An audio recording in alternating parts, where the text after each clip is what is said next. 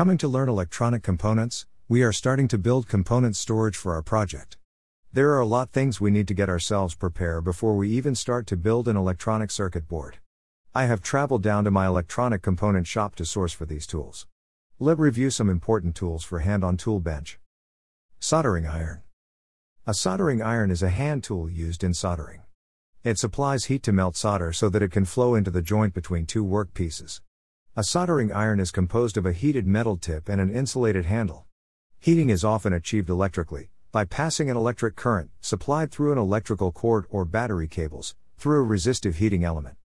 Typically, there are 3 different range of power, watts, soldering iron, for different usage.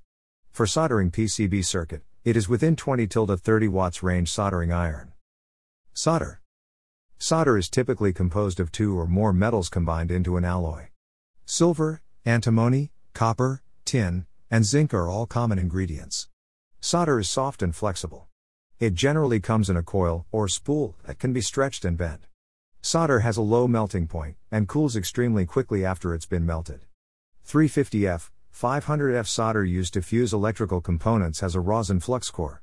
When you heat up solder with your soldering iron, the rosin melts first, and flows around what you want to solder, removing surface oxidation, and priming the surface for stronger intermetallic bonds. Solder stand. Solder stand is to hold on the heat up the solder so that the doer can work on other things. Wet sponge. The tip of your soldering iron will oxidize as you work with it. That rust on the tip will block the flow of heat from the soldering iron, which will in turn prevent you from making a clean solder.